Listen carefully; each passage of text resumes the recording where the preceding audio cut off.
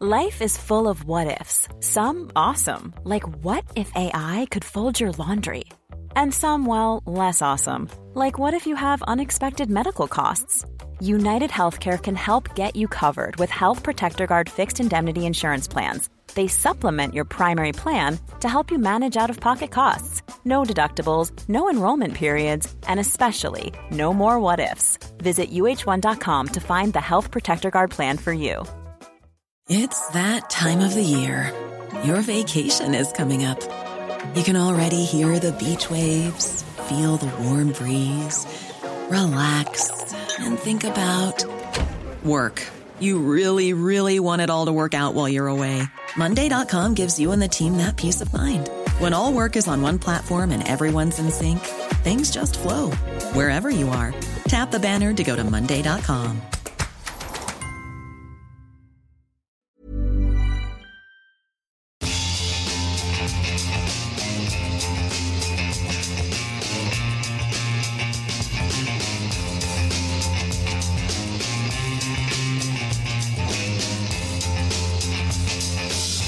Good morning and welcome to the Independent Republic of Mike Graham right here on Talk Radio. It's beginning to look a lot like there are not one, not two, not three, but possibly four, maybe even five different versions of a roadmap going on. The front pages today are filled with possible plans, might-be scenarios and provisions for the opening of the economy. At least they're now directly talking about it. Here at Talk Radio, we've been banging on about this for a very long time, and there have been a reasonably good selection of MPs on the backbenches of the Tory party who have also been keeping up the pressure. Graham Brady's among them, of course. We'll be talking coming up in this hour to Geoffrey Clifton Brown, Deputy Chair of the Public Accounts Committee, about how he thinks the lockdown should be managed, how the opening up of the economy should be done, and how soon we can really start to see things moving. What we can say, at least, is that the schools will open and soon we will be back to normal. I'm absolutely sure of that. Julia Hartley-Brewer not so sure. She thinks they're going to try and keep it going for as long as possible. The question is, why can't we do it sooner rather than later? Yesterday I predicted that Nicola Sturgeon would announce the opening of schools next week, and sure enough, that's what she did. However, she did issue the ominous warning that it might all have to go into reverse if infection rates go up again. And of course, as you would have heard on the breakfast show this morning, Dr. Lee saying, as long as they're still testing lots and lots of people, the rate of infection will never go down low enough for them to say that they can actually lift it. Surely it's time now for Boris Johnson to put his money where his mouth is. We know he wants to do it. He just has to shake off those sage scientists hanging onto his coattails, trying to pull him back from opening the door and walking straight through it. 0344 499 1000. Simon Calder's also here to explain just how the new hotel quarantine scheme is working, or rather not working, and what the travel business is doing about vaccine passports and the possibility that people may have to show some kind of proof that they are clear of coronavirus before they get on a plane. Plus, Neil Oliver, of course, will bring us the latest from his base in snowy Scotland. I'll be asking him what on earth is going on with the inquiry into the SNP's handling of the Alex Salmond situation. It all seems to have got a bit quiet ever since the Spectator managed to get permission to unveil a load of evidence that would back what Alex Salmond has been saying. 0344 499 1000. As ever, of course, we want to hear your stories, your experiences, your hopes, and indeed your fears. And we'll be talking to a children's doctor about just how damaging this lockdown has been for our nation's young people. You're listening to me, Mike Graham, right here on the fastest growing radio station on the planet. It is, of course, Talk Radio. Mid-morning with Mike Graham. Talk Radio. Now, it's time to say a very, very good morning to Sir Geoffrey Clifton Brown, Conservative MP for the Cotswolds, but also from the Public Accounts Committee as well. Wrote a very interesting piece in the Telegraph the other day about why it's time to lift the lockdown and how that should happen. Sir Geoffrey, very good morning to you. Welcome. Good morning, Mike. Thank you very much. Thank you very much indeed for joining us. I mean, we at Talk Radio here, as you probably know, have been banging the drum for, the lockdown to be lifted sooner rather than later, not least because of the sort of collateral damage that it's causing, not just to the economy, but also, of course, to, the health of the nation, the health of our children and all of that. So, I mean, look, I'm very pleased to see that Downing Street's now having the conversation. How do you think that's all going? Well, we've got the announcement by the Prime Minister on Monday, so there's been an awful lot of speculation. We don't know what he's going to say.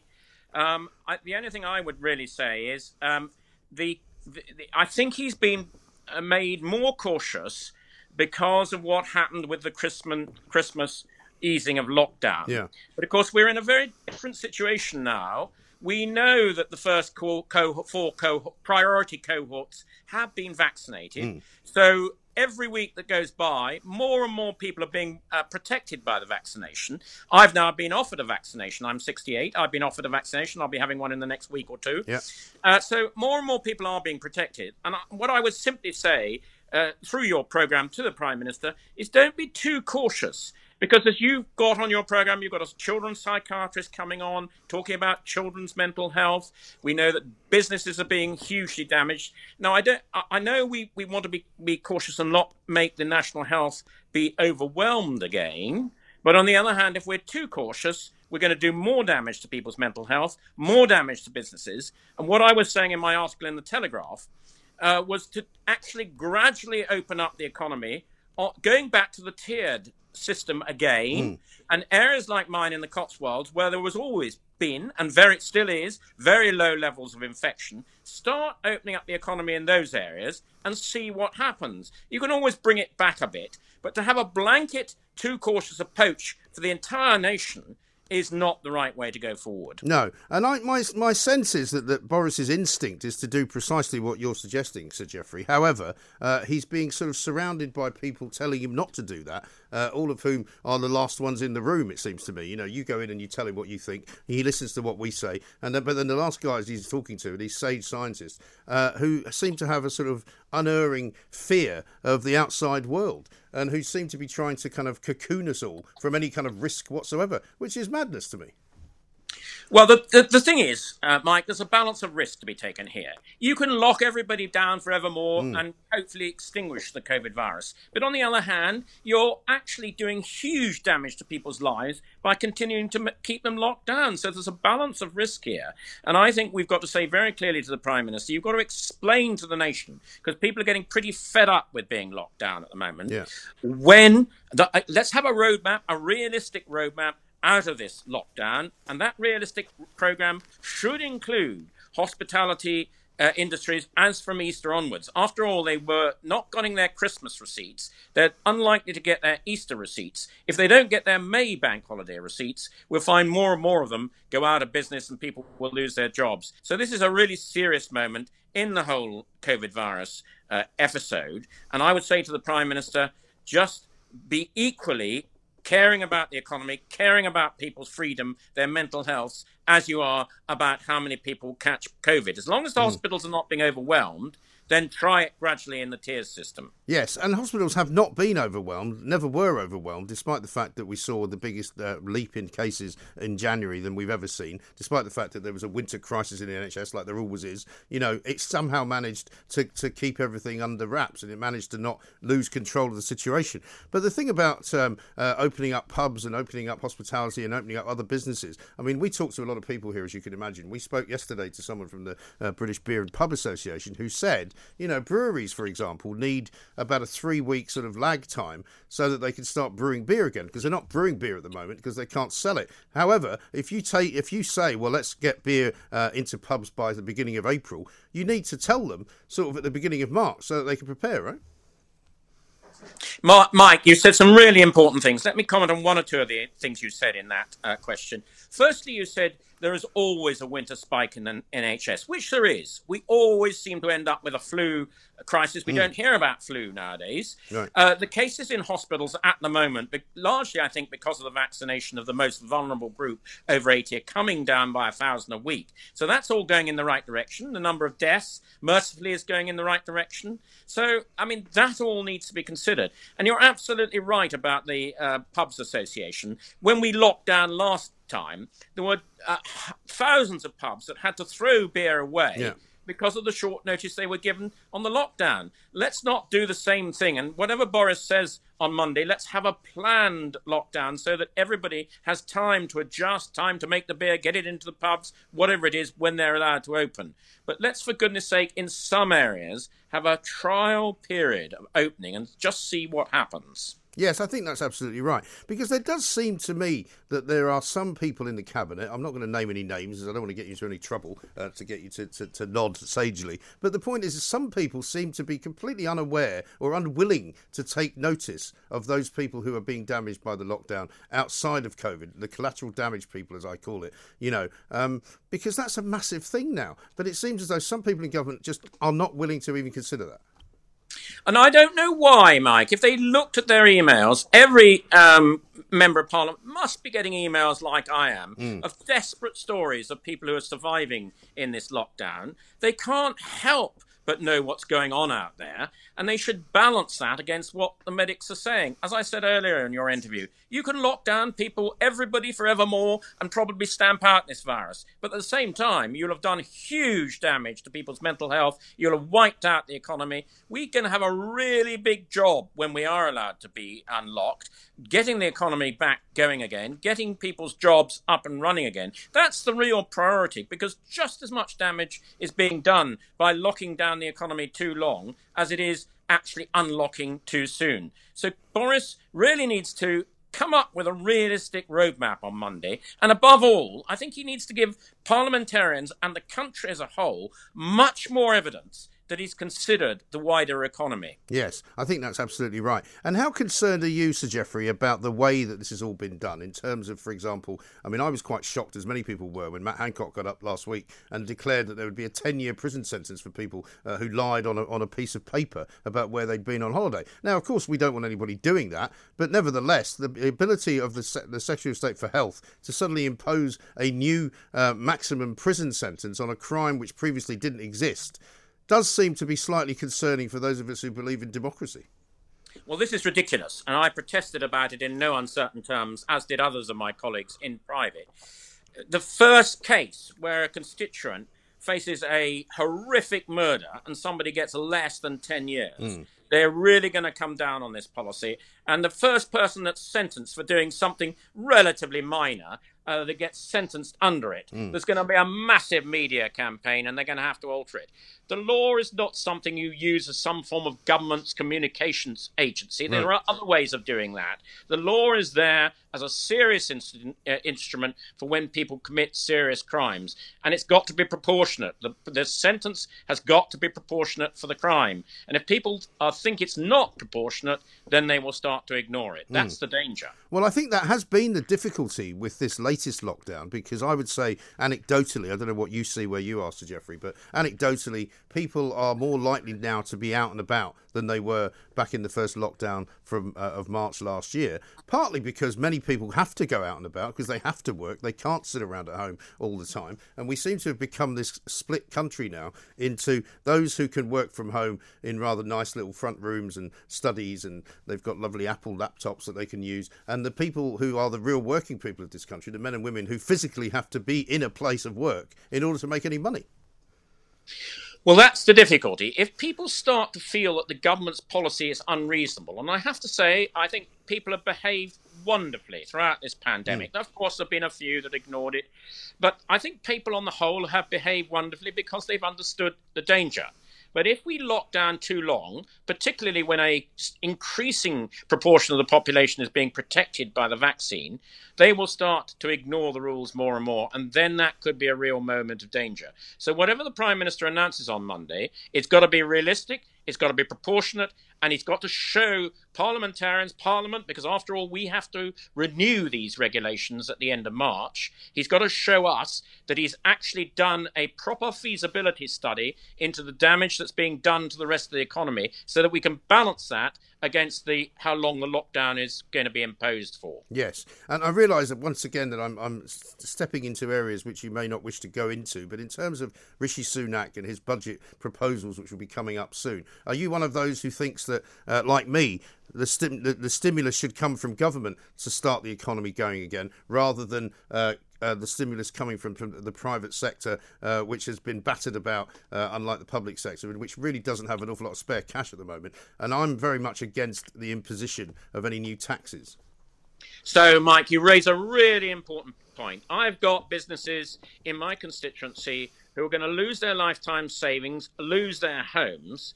and they're going to want to be given some form of incentive to want to actually start those businesses up again if they can.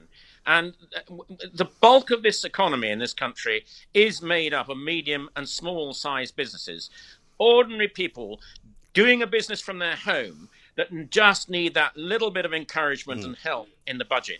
And that is the only way we're really going to get the economy up and running again. So it's a really, really serious point, how we get these small businesses up and running again. Yes, absolutely right. And as far as the way that Sage has sort of gripped this particular crisis, and there might be, I'm sure, those who would say that they've done a good job in some ways, and they've kept the Prime Minister honest. They've given him all the information they've had. He's made decisions based on what they've told him.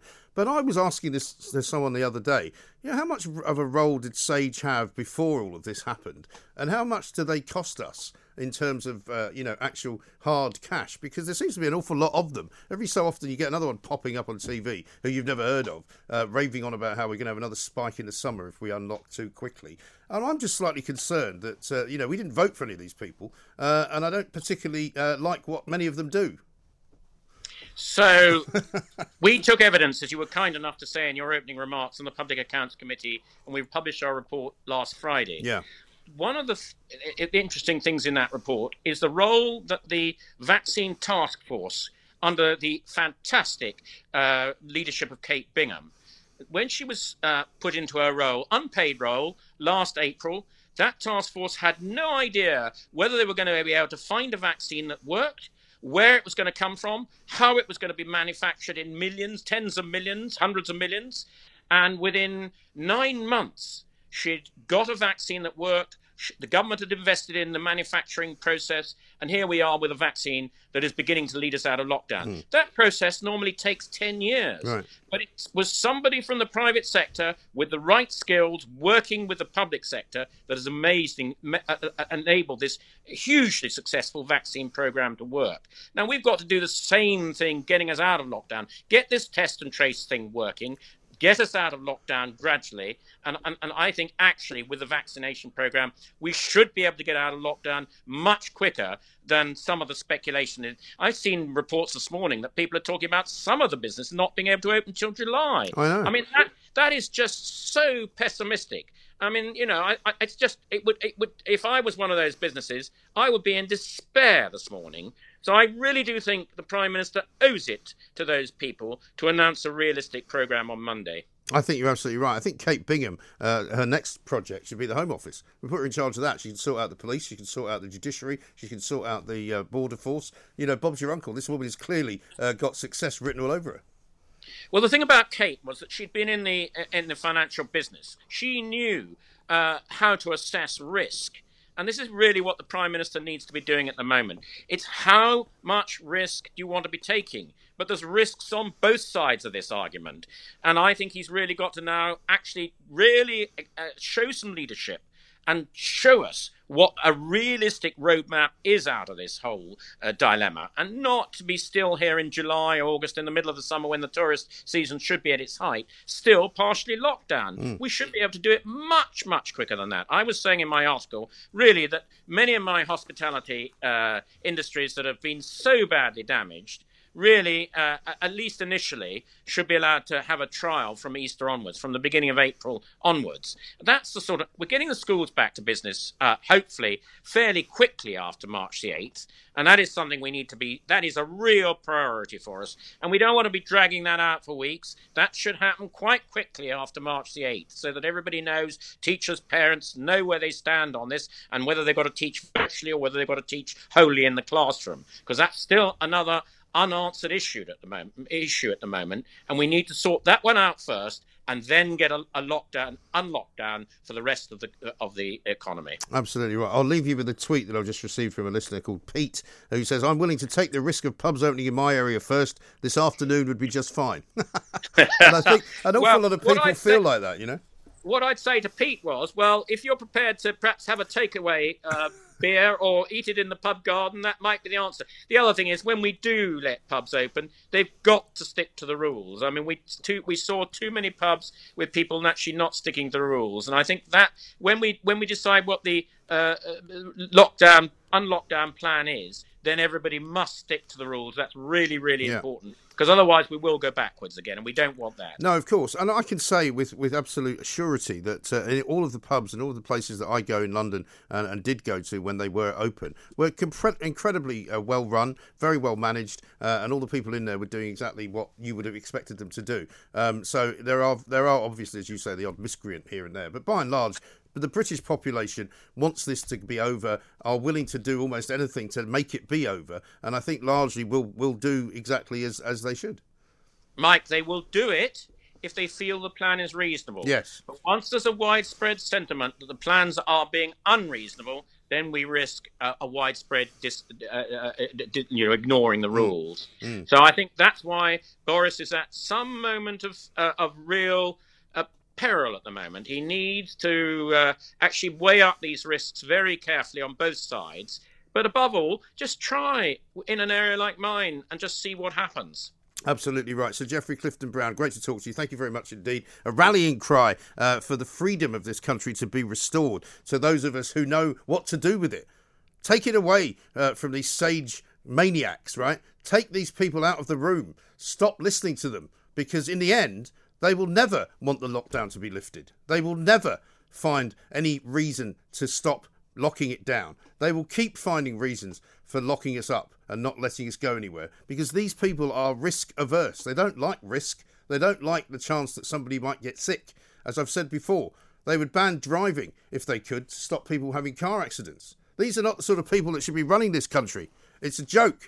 Mid-morning with Mike Graham. Talk Radio. Time to say a very good afternoon to Neil Oliver. Neil, welcome back to the show. Hi, Mike. Good to see you again. Good to see you too. I mean, I did sympathise with your piece about the boiling frog, because in all sorts of different ways it made a lot of sense in terms of the feeling that we all have of being sort of trapped in something that we're not quite sure how to get out of. Yeah. I mean, I'd noticed that I'd heard a lot of people using the metaphor of the boiling frog over the last how long. And it's this idea that if you put a frog in cold water and then gradually turn up the heat, it won't notice, and it will stay there until actually it gets to boiling point. It's worth pointing out that biologists have had a look at this over the years, and it is a myth. Right. So if you drop a frog into boiling water, it won't jump out, it will die. Right. And if you put it in cold water and wait till the heat comes up, it just eventually leaves before it's in any danger. But the analogy I was trying to make was that lockdown is a lid on the pot, so that even though we're all frogs and we know that the temperature's getting hotter and we know it's becoming a bit of a threat to life, but we can't get out because of the lid provided by lockdown. That was really just the point I was trying to make. But like you report all the time, I listen to Julia Hartley-Brewer in the morning, and she into heartbreaking, soul-searching interviews that she does with people who are telling their lockdown stories, and you can feel the consequences of people being poached in water that's being that's becoming unbearable, metaphorically speaking. And I just we're there. We're past the crisis point, and too many people have been hurt too much. They really are. I mean, we spoke to Dave in Shrewsbury earlier on, who just called in this morning, and he said, we're just fed up. We don't want to live by rules anymore. And I think there's going to be a lot of that. Once this, the lifting of the lockdown starts to happen, I mean, you can tell, no doubt, that there will be people in Downing Street saying, we've got to be really careful how we do it, and we've got to try and arrange for people's behaviour to be this rather than that. And I find that quite insidious in any event. The idea that somebody's sitting in a government building, paid for by us, telling each other how we should be behaving. I don't like the sound of it. No, I think it's going to be very painful coming out of it. I think it's like I don't know, when someone's been in a medically induced coma, and you don't just expect them to leap out of bed. The minute you stop applying the drugs that have put them into that coma, it's a long, slow process. I think I've heard talk that I don't agree with about getting the kids back into school and kind of pressure cooking them to continue that analogy of boiling water. Longer days, no holidays to speed them up. I think that's desperately wrong. I think that the kids, especially the ones that, I mean, my youngest is 12, but I think they just need to get back into school and meet each other again and get to know what it's like being in a classroom with 30 kids in it, and get familiar again and comfortable again with teachers. Yeah. Maybe they should be going on school trips. Maybe they should be going on lots of walks together. Maybe, they should just be being reacclimatized to what it is to be at school. Yeah. Because in short, I don't think there's no way to quickly catch this up. We've had a year lost, and I think it's going to take at least that long to catch up. I've always felt it's a bit like in the disaster movies when there's a tsunami, and the first thing that happens is the tide just disappears. The water goes. Yeah. That's where we are at the moment. And then the big wave has built up out over the horizon sort of style, and it comes sweeping back in. I think we're about to be hit in many respects by something of a tsunami of the economic reality and as it begins to unfold what's been done to people emotionally in terms of, relationships, marriages, obviously livelihoods, businesses. Yeah. Just every shred, every thread of the weave of our society, that great complicated tapestry, has been rent and torn, and it's going to take a long time to get over this. There's going to have to be a rehabilitation process, goodness knows, lasting for years. Yes. I think you're absolutely right, because I think I told you before, when the first lockdown happened, I didn't go to see my kids or their mother for like 8 weeks or something like that, for a variety of reasons, that we all thought that was for the best. But when I finally went to see them for the day, it was quite a strange experience. Not because I hadn't seen anyone, because I had been coming into work, but because I hadn't seen them, aside from on a kind of video call. We were all at one point we all sat in the garden and just didn't say anything. It was quite odd. Don't you find I travel a lot? Well, I used to. This is going to be the thing, right? I used to do blah, I used to travel, and I'd be away. I mean, I've been away sometimes. I've been away from the house for best part of half a year, on more than one occasion, and just staying in touch remotely. And then you come back, and you're so desperate to get back. You fantasize about it, and you finally make the trip back, and you open the door, and you come in. And, often the first thing you do, within the first half hour, is you have a fight, with your nearest and dearest. Right. Because the anticipation has been so much on both sides, and everyone's so desperate for it all to be this lovely homecoming. Right. As often as not, there's a right ding-dong, because it's just too intense. Right. I think there'll be a lot of that as people meet each other again. There's a lot of relationships have been put into suspended animation, and when people collide with one another again, goodness me. Of course. And also, even just out and about on the streets, because I don't know about you, but I have changed the way that I actually walk now. I mean, I walk from a car park where I park my car every day. It's about, I don't know, quarter of a mile to the office. And I go past a hospital, as strangely as it would seem, where they had the first COVID case in Britain, in Guy's Hospital, right? So I'm aware of the fact that it's a hospital, and there's a lot of people walking about, some of them wearing masks, some of them not. But I genuinely walk on the other side of the road to stay away from the people that are coming the other way. Or I walk in the middle of the road, which is, and I mean, I never used to think about how I walked. I know. I do that. I definitely have been doing that. But I live in a Stirling's. I mean, it's technically a city, but it's really it's a town. Yeah. In terms of its size and scope, you walk around it, and it's about the size of Blackheath, isn't it? Yeah. It's small, and nonetheless, I haven't been. I do go into the town because certainly I've got to go and get food and such like. But apart from that, I just don't go in. If I don't have to go in, I avoid it strenuously. Because I don't like that post-apocalyptic atmosphere of people and the masks and all the rest of it. I just stay away from it rather than anything else. And so I just walk in on the fringes of countryside really, and the only people I meet are dog walkers. Yeah. So I have absented myself from society as much as I can because I don't like looking at it. Right. I don't like the emptiness. I don't like the quiet. The shut shops. Some of them are boarded up. There's businesses that are gone to the extent that they're obviously not coming back, and I just find it too upsetting. Yeah. So I've changed where I go beyond necessity. Yeah. I just keep out of it. And that's the thing about travelling as well, because I mean, the one place I did go last year was a sort of 4-day trip to the Isle of Wight, which we managed to do. But that I hated the travelling of it which is normally something I would love to do, because we were on a ferry from Portsmouth to the Isle of Wight, and everyone was wearing a mask, and it was just awful. And one of the things that, as I've said many times, I need to go and do is see my mother. I mean, she started saying to my sister, who I spoke to the other night, she was asked, what's the one thing that you want? And she's like, I want my son to come and see me. And so, she's like desperate to see me. I'm desperate to see her. But can I go that long wearing a mask all that way on a transatlantic plane? I mean, I'm not sure.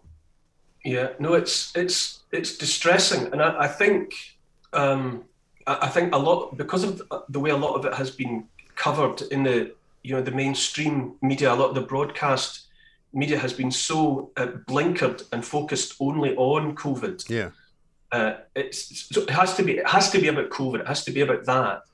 I think there's maybe an unawareness in the general populace about what's coming, and I don't mean to say that in a doom and gloom sense. No, it's not just that. I just feel that because we haven't been, as a nation, we haven't really been looking apart from just through a kind of it's like looking at the world through a pen, with the inside. When you look at that, it's just that tiny bit of the world that's been focused upon, and everything else has been happening.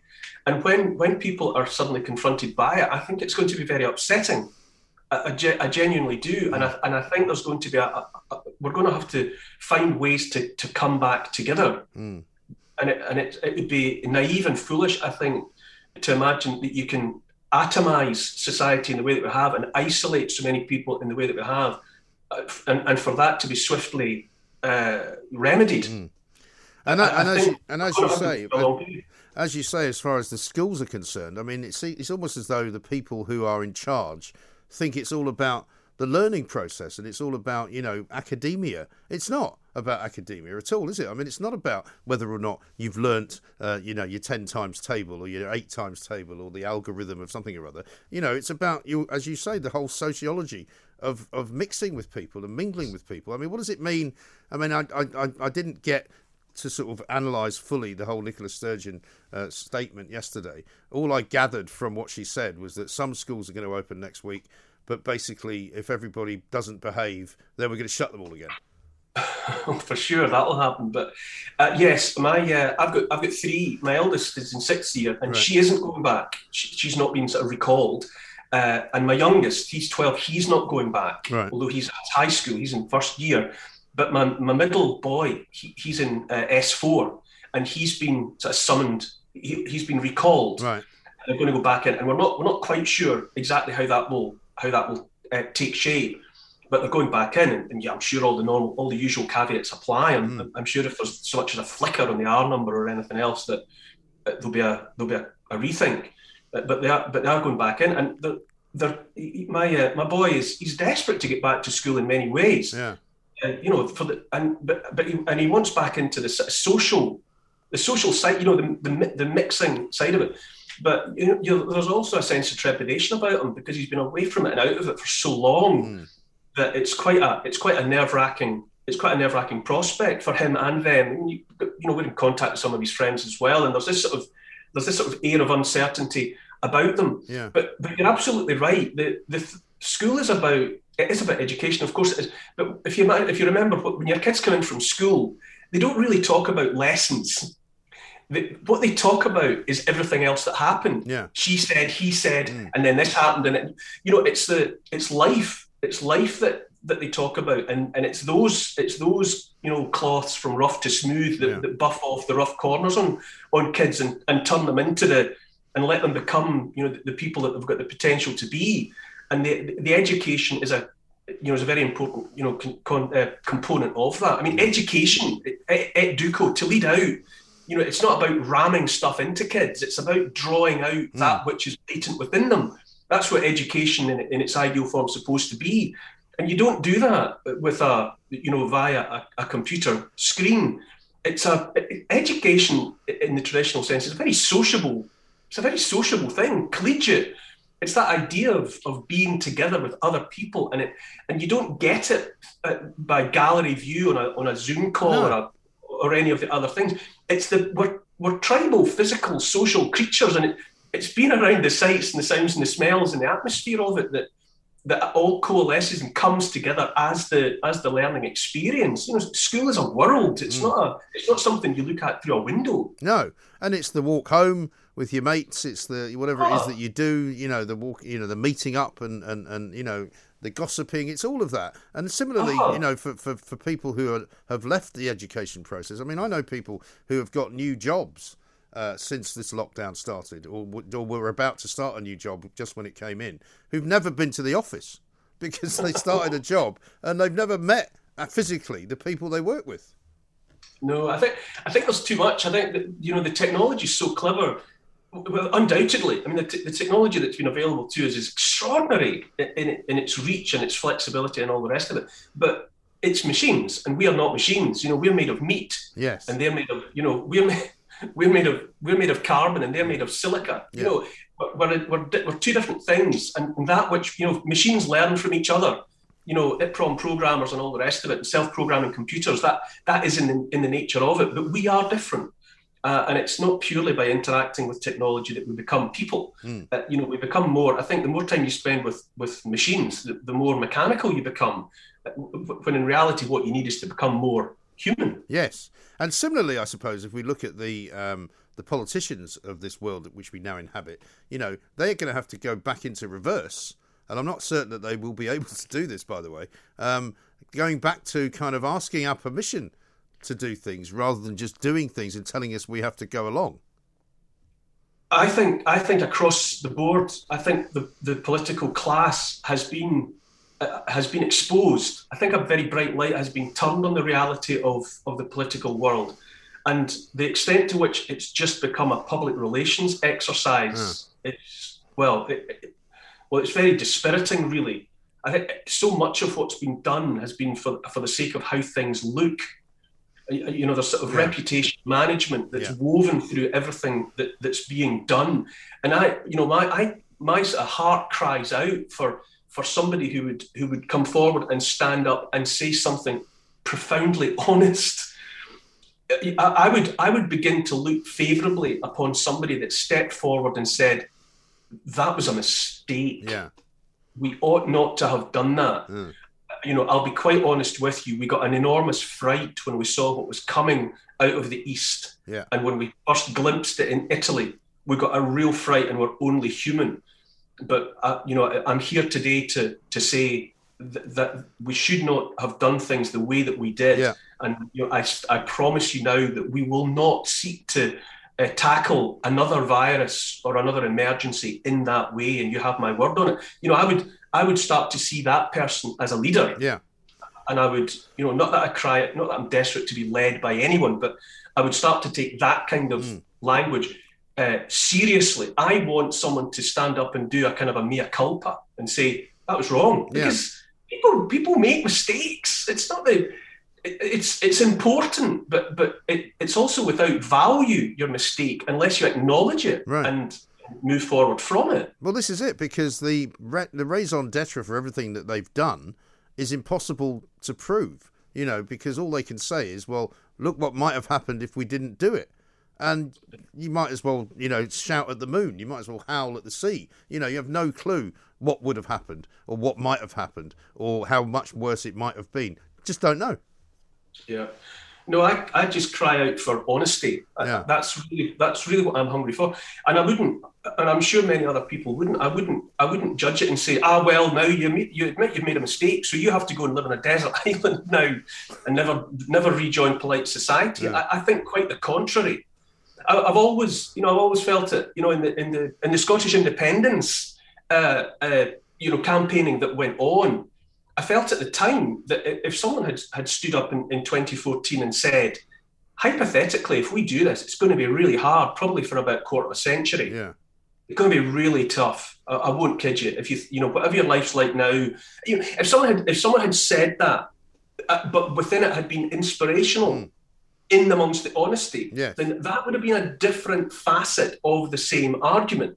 But the myth that was put about at the time was that you could do something so constitutionally revolutionary and nothing really would change. Right. But just an independent country, everything would be the same. But that was dishonest. Yes, and I think that's the trouble. We now live in a time where the truth is very much evaded by politicians. They don't seem to want to address the truth at all. And the tragedy for us now is that we're not getting any closer to it, because in fact we're getting further away. Because this time last year, we were told 3 weeks to flatten the curve, and also we were able to go away on holiday. And we were booking holidays in March to go away in August, and that was fine. Now, apparently, it's not. Well, you and I have in this sort of evolving conversation that we've had over the months. I think we've both sort of agreed that from time to time we both drift away from the minutiae of it. I can't be bothered to keep up with it, with what's being said, because so much of it feels like we're being played. Yeah. You feel them moving towards, keeping us quiet, giving us the happy pills. Well, I only found out the weekend that apparently you're allowed to go outside in England anyway to meet somebody for exercise, but only standing up. And I'm thinking, you're just going, what? I mean, who comes up with this nonsense? And what if I want to lie down with them and do some, horizontal exercising? Apparently, that's not allowed. It's ridiculous. I know. What if you just got a bit out of breath and needed to sit down on a park bench? Is it legal to collapse? Apparently not. No, apparently you'll be lifted. You'll have your collar felt by a plod who'll come along and whisk you away and put some handcuffs on you. I mean, it's just madness. Yeah, you're not allowed to faint, and you're not allowed to be exhausted. I think I really do feel potentially, trying to be optimistic. We ought to sort of collectively look back on all this and see that there are some fundamental things that we need to be that we've been made aware of. Some of the realities about the way that we tend to relate to one another, and we really should learn from it. There's a lot of scary talk about great resets and cultural revolutions and all the rest of it, which put that to one side. Yeah. But I think we've been shown that we have tended to be, we had been sort of sleepwalking down a path, but a bright light was turned on where that path was actually going. We were sort of moving into something a bit hazy and a bit foggy and a bit dark. Couldn't really see it. Well, the lockdown, bang, turned the light on. We saw it, and to me, that's not good. Where we were going, and that to which lockdown accelerated us is not good. And we need to think about that again. And I mean, my goodness, within the political establishment, the political class, there needs to be a revolution there. That we've ended up in this situation where the government was saying one thing, and the so-called opposition were just, their only response would be, well, you should have done more of that earlier.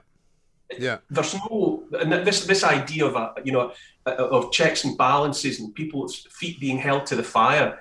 It just wasn't. The only people whose feet have been held to the fire are, people struggling to keep their businesses going and to home educate their kids. Their feet are in the fire. Everybody else is tucked up warm and in furlough and the rest. Yeah. It's true. Neil, sadly we're out of time. I was going to ask you how the puppy's doing, but you probably have to answer that with a sort of one-word answer. Great, right there. Mercifully, she didn't start howling. Oh, excellent. Good stuff. Brilliant. Listen, I'll talk to you next week. Neil Oliver, up in Scotland, archaeologist, TV presenter, of course, man of sound mind and body, and also, of course, a great philosopher of our times. The point about it is all this. One day we will look back on all this and it might even seem funny, but not at the moment. Not right now. We're not ready for that yet. We're ready to come out. We're ready to walk down the street again without trying to avoid people wearing masks, aren't we? This is Talk Radio.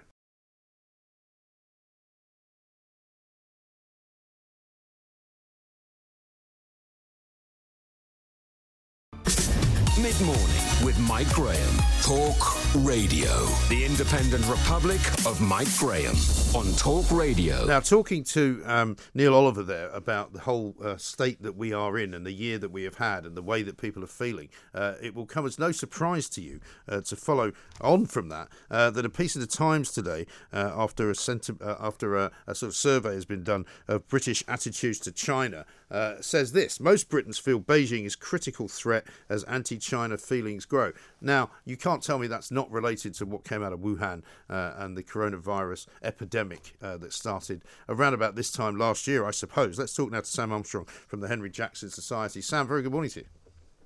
Good morning, Mike. I suppose we shouldn't be surprised about this, but we're at an interesting kind of point with China, aren't we? Because we've got the end of the Donald Trump era in the US. We've got Joe Biden, who may or may not be more likely to be friends with China. We've got, of course, our own relationship with them. We're leaving the EU. We've left the EU, in fact. What do you think is the sort of the short term, say, 2021 vision between Britain and China? Well, here's the thing. In a sense, Mike, you're bang on. There is nothing surprising about this poll. We know the public have got a very cynical, very skeptical view of China. They recognize it for what it is, a country that lies, that commits human rights abuses, that threatens our way of life. But I'm afraid, sadly, our politicians don't necessarily seem to agree. I've seen a number of issues over the years where the politicians and public have been diametrically opposed. Yeah. But what this poll shows us is that on this issue, they're perhaps even further apart than they were on the question of the EU or on culture war issues. They couldn't be further apart. While the government is talking about more trade, more investment, doing more business with China, the public is saying, no, this is a serious threat. And actually, I think it's one of these very interesting issues in which the establishment is really pissing itself against the people yet again.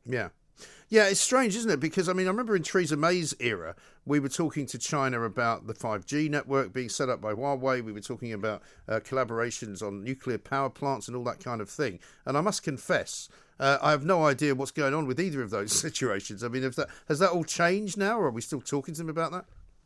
Well, the government were pulled kicking and screaming, I think it's fair to say, on Huawei into ditching that. Right. But as of now, the Chinese nuclear developer CGN, a firm that has been caught up in court cases over the stealing of espionage of nuclear secrets in the United States, is still bidding to build 2 further power stations and is still constructing Hinkley Point C down in Somerset.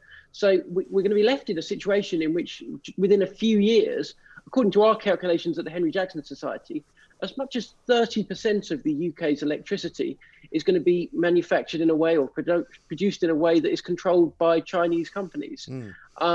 It's amazing to see actually just how far in the investment on the business side we're going down into this line of ever closer union with China, despite what the public might think. Yes. And are we more vulnerable as a country economically because of the pandemic, in the sense that, China has obviously come out the other side of it. They were able to do things that we couldn't really do in this country. We see pictures coming from there of people, mingling together, life pretty much returning to normal, business returning to normal. Are we kind of hampered by our own situation because of what happened and because of the pandemic? We sure are, and you only need to look at the economic figures. Whereas our economy is down 10% year on year, China's is up 2% year on year.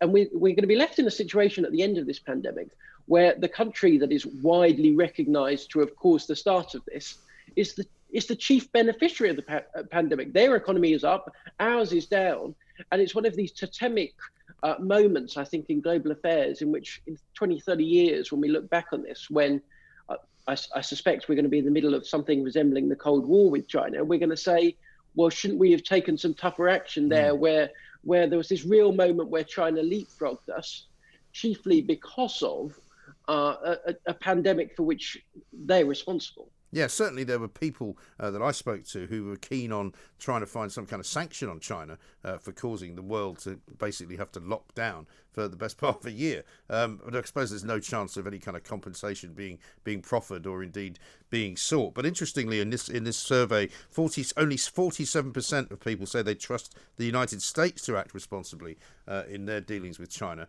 because Joe Biden is more pro-China than Donald Trump was. Well, that seems to be the perception. And so far, it's difficult to tell, right? Joe Biden hasn't had to make any of the tough calls, and his language is certainly much more moderated. But the United States is still much tougher on China than the UK is, even under Biden.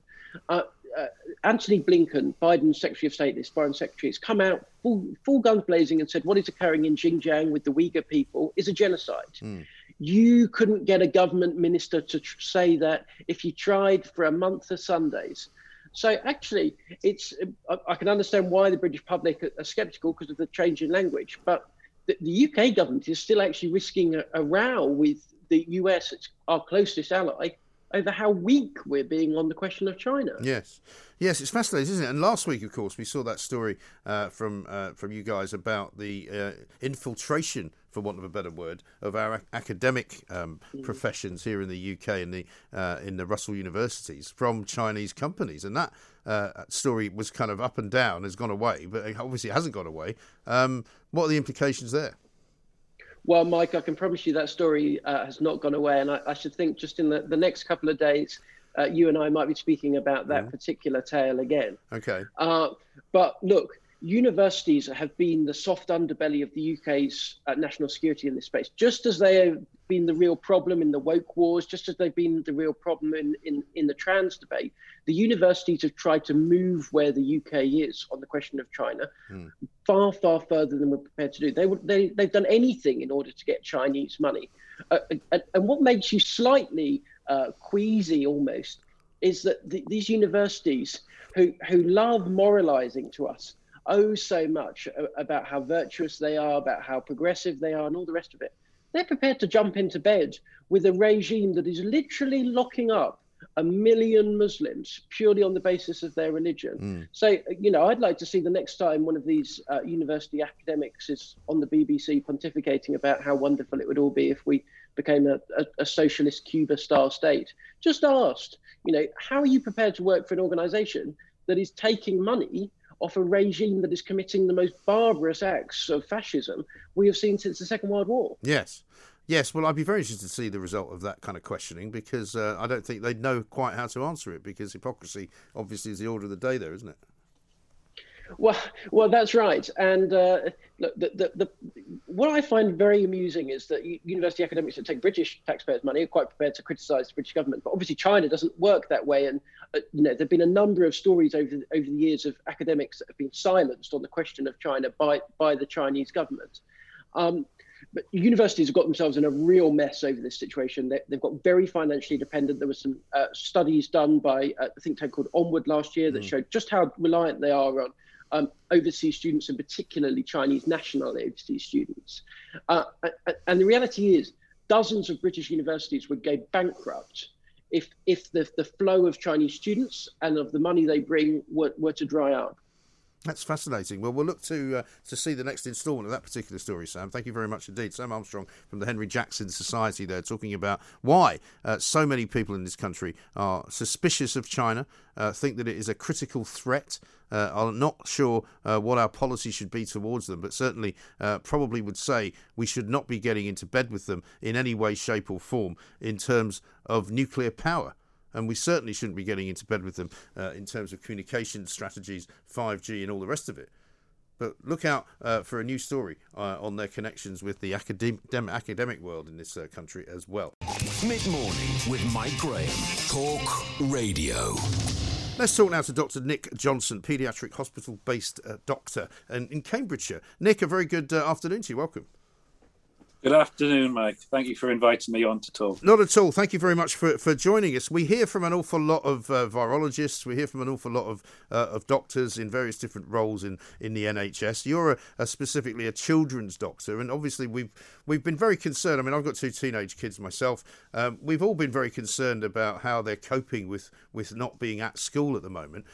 From a sort of medical perspective, what are you seeing where you are? Well, I think you referred to it in the trail for this. Collateral damage, I think, is the point that we are seeing with the paediatric population, and that's across all age ranges, from the very young to the teenage age range. To cut a long story short, there has been increased levels of mental health distress, and in particular areas, an area that was highlighted by the Royal College of Paediatrics was that of food restriction and anorexia is one thing we've seen rocket in terms of its presentation. Right.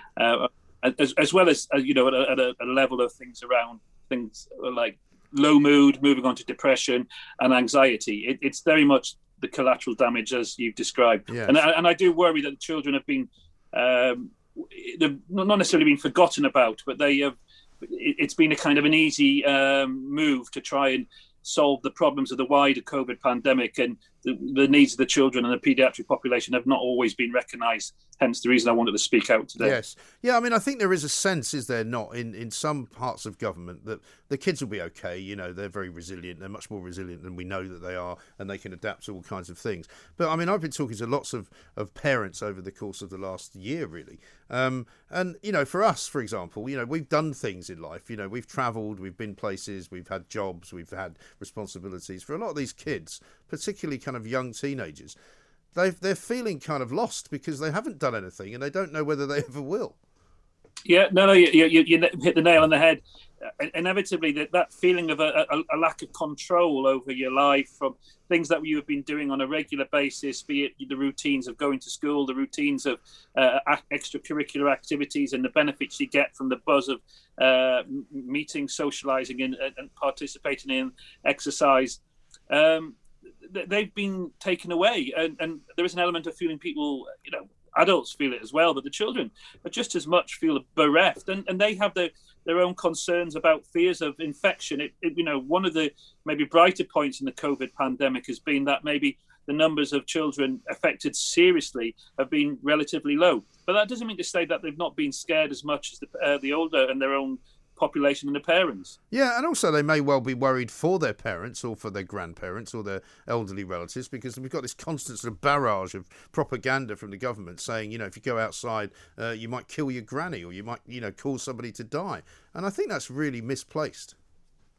I would recognise that. I know children have been worried about, parents like myself going off to work, but it's also true, people who are on the front line, be they working out in, supermarkets as school teachers or in the prison services, parents going out to work on the front line, just exposure to going down to the shops. Children have been concerned, and that's promoted anxiety and low mood.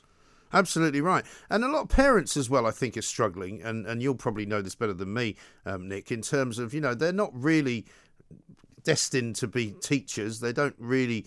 it probably sounds silly to say it for people who don't have children, but a lot of parents are not equipped to look after their own children 24/7. They need them to go to school. They need them to learn and to mix with other people, and it must be quite stressful for a lot of people. Absolutely. Parents, maybe just want to be parents. We don't necessarily always want to be teachers. And if there's one thing that's come out of this, I speak as a frontline NHS worker. I was so grateful that my children have been able to go into school. I mean, be it called COVID school, the COVID kids, but it's only through that the support of those people supporting our kids and allowing some continuity for their lives that I've been forever grateful. I absolutely recognise the challenges for children who, particularly children who are on their own at home in more challenged socioeconomic situations. But the idea that we can all sort of turn a hand to undertaking education and all the complexities of that. If there's one thing I guess I've recognised from my own friends and sort of socialising, is that the teaching profession has got a whole load of more respect because of the ability they have to do to help our children, in loco parentis. Yes, it's very true. And I know many parents, and I could probably count myself among them, who at times over the last year, one of my sons was due to do his GCSEs last summer, and so therefore didn't really have anything to do, had no homeschooling or homework to do when schools closed after Easter, because he was more or less going to be revising for his exams, which never happened. He then got, the imaginary grades that he got, and he did quite well. But even saying that makes no sense because, they just made it up. And it was great. But, it's very difficult to motivate him if he feels unmotivated, because I can't convince him to go and, study if he doesn't feel like it, because I don't want to mess up his head.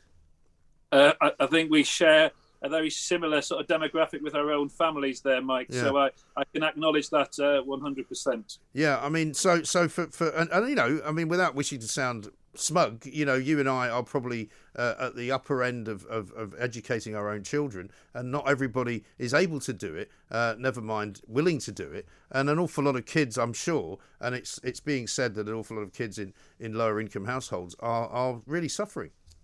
You know, you hit the nail on the head. I mean, it has the effects of COVID-19 and how we've had our social isolation, the reliance on our education. It is much more affected negatively those in the socio-economic age classes. It's also in the terms of the actual health outcomes, but it is a particular concern to paediatricians like myself that the long-term effects of the COVID-19 pandemic are going to be very long-lived.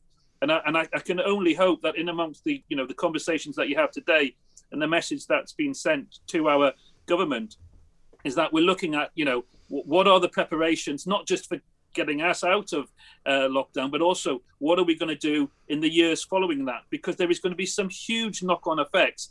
And in sort of preparing for that, the release of the population, and the relief that we will all have, there are going to be. We don't want to leave people behind, particularly those who've been most badly affected by it. And presumably psychologically for a lot of children, they'll always have this with them, won't they? They'll always remember 2020 as the year that kind of everything stopped and everything paused and nothing really happened for them. And it could, for some, be a sort of harbinger of something worse, that it might somehow affect them in the way that they'll think, well, this could happen again, or my future could be interrupted, my present could be interrupted at any moment, and all of the things that they knew to be true in 2019, maybe they don't believe anymore. I could only agree. I think that's probably not unique to our children. I think there's a sense of that. All of our lives will be recognised that 2020 used to be a reference to sort of good vision. Now 2020 is the year that it all changed. Yeah. So I recognise that kind of further analysis of our lives. And what about, Nick, your view on the way that schools are coping with it and how they plan to cope? I've seen different sort of instructions from different schools. Different parents have sent me things. I've seen one in which they're saying that when they go back to school, kids are going to have to eat in a different way. They're going to have to take the mask off to eat, but we're not going to let them speak because that would be wrong. Is there a worry from your point of view in the medical business that schools are being a little bit too cautious and trying to kind of prevent something which is not really preventable? I wouldn't really I don't have a clear opinion on that, if I'm honest, Mike. I think it's kind of from a point of view of the schools, they're damned if they are and damned if they don't. I mean, I think if they're following the standard advice about making sure that those who are in the educational environment are, following social distancing rules, they're washing their hands, taking the appropriate precautions. And that's also, it extends into how do you get kids into school safely through school transport, the meeting at school gates. I think as a whole, for what we were asking of all these educational establishments and the professionals that work within them to suddenly become public health experts, dissect down information from sort of Public Health England. I'm pretty sure they've done the best they can in the circumstances, and I personally have no individual complaint, and I only just respect what's been done and in my own experience from my own children. And what about, and I don't want to sort of ask you to go into areas that you're not familiar with or you don't want to talk about, but what about this idea that we're now going to consider vaccinating children? Obviously, there's been a conversation about vaccinating teachers in terms of trying to keep them safer. I've always said, well, if you want to do that, fine, maybe vaccinate the ones who are older before you do the ones who are younger. But is there any point in vaccinating children? It's a very good question, Mike. And I have to say, when I heard the news, there was a part of me very pleased about it, but at the same time, I was also quite surprised. The facts are out there that COVID per se for the paediatric population hasn't been had the huge devastating effects in terms of an acute respiratory illness. We do know about some atypical infections which relate to the kind of issue what we previously would call Kawasaki's disease. I do, however, have my concerns about the long COVID situation that is beginning to see come through in the paediatric population. And speaking as somebody who, as a clinician who has done some background work around vaccines in the past. I very much remember the whole issue of trying to gain support when the whole issue about the MMR vaccination concerns came along, and trying to keep parents on board with that. I'm very pro immunisation, and if offered, I would be encouraging it. I just thought the actual challenges to get families and children to take part in the kind of experiments, that would be, the trials that would be required would be would maybe be a step too far. But if we can safely do it, as we have done it, so evidence, and I speak as somebody who is very grateful to be vaccinated myself. I wouldn't want to exclude children from the benefits of avoiding some of the more very poor and bad effects that COVID has led to. Yeah, sure. And as far as just the final question is concerned, I mean, you're seeing obviously a reasonable number of children coming through your clinic as a paediatrician. Is it? I mean, you've sort of touched upon it already, but I mean, are you seeing anything different than say this time last year?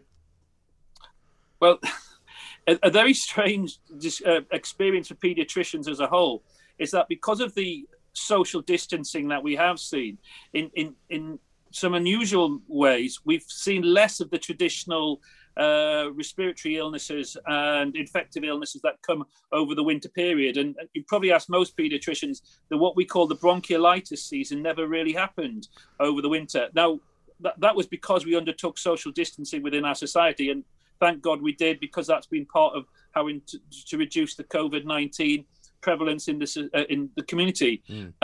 Apart from reiterating the issue that where there are problems around mental health and anxieties, depression, low mood, that can often present in what we would call sort of non-organic symptoms. So people complaining of inexplicable headaches, abdominal pains, which is just as disabling and is just as horrible for the parents and for the children involved.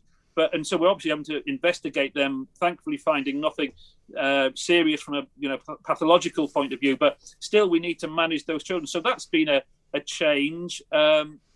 And of course, we have learned a little bit about the more atypical forms of COVID-19 in children, which is kind of a type of illness that I've not sort of previously seen and so severely in my own experience over sort of 25 years. But we've learned to manage it in different ways. We've had to be put in PPE. We've worn masks, and I look forward to a time when I can interact with my patients and their families without those barriers in terms of body language and just an improved experience for all. I think the children have been remarkably resilient at how they've managed to get through, and when they have come up to the hospital.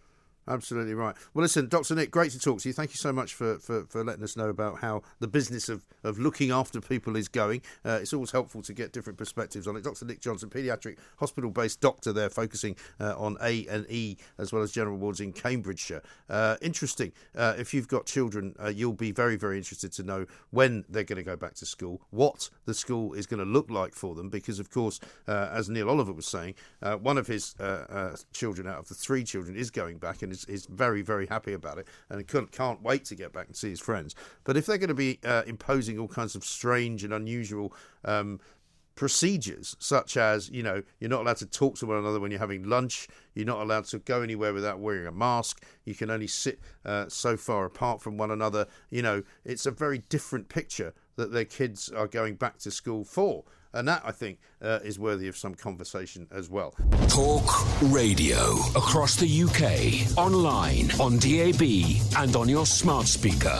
The Independent Republic of Mike Graham. On Talk Radio. If you enjoyed that, be sure to catch the whole show 10 till 1, Monday to Friday on Talk Radio via DAB, online or via the Talk Radio app. And if you have an opinion on the stories we cover, we'd love to hear from you. Call us on 0344 499 1000 or tweet at Talk Radio during the show to have your say. Mid-morning with Mike Graham. Talk Radio.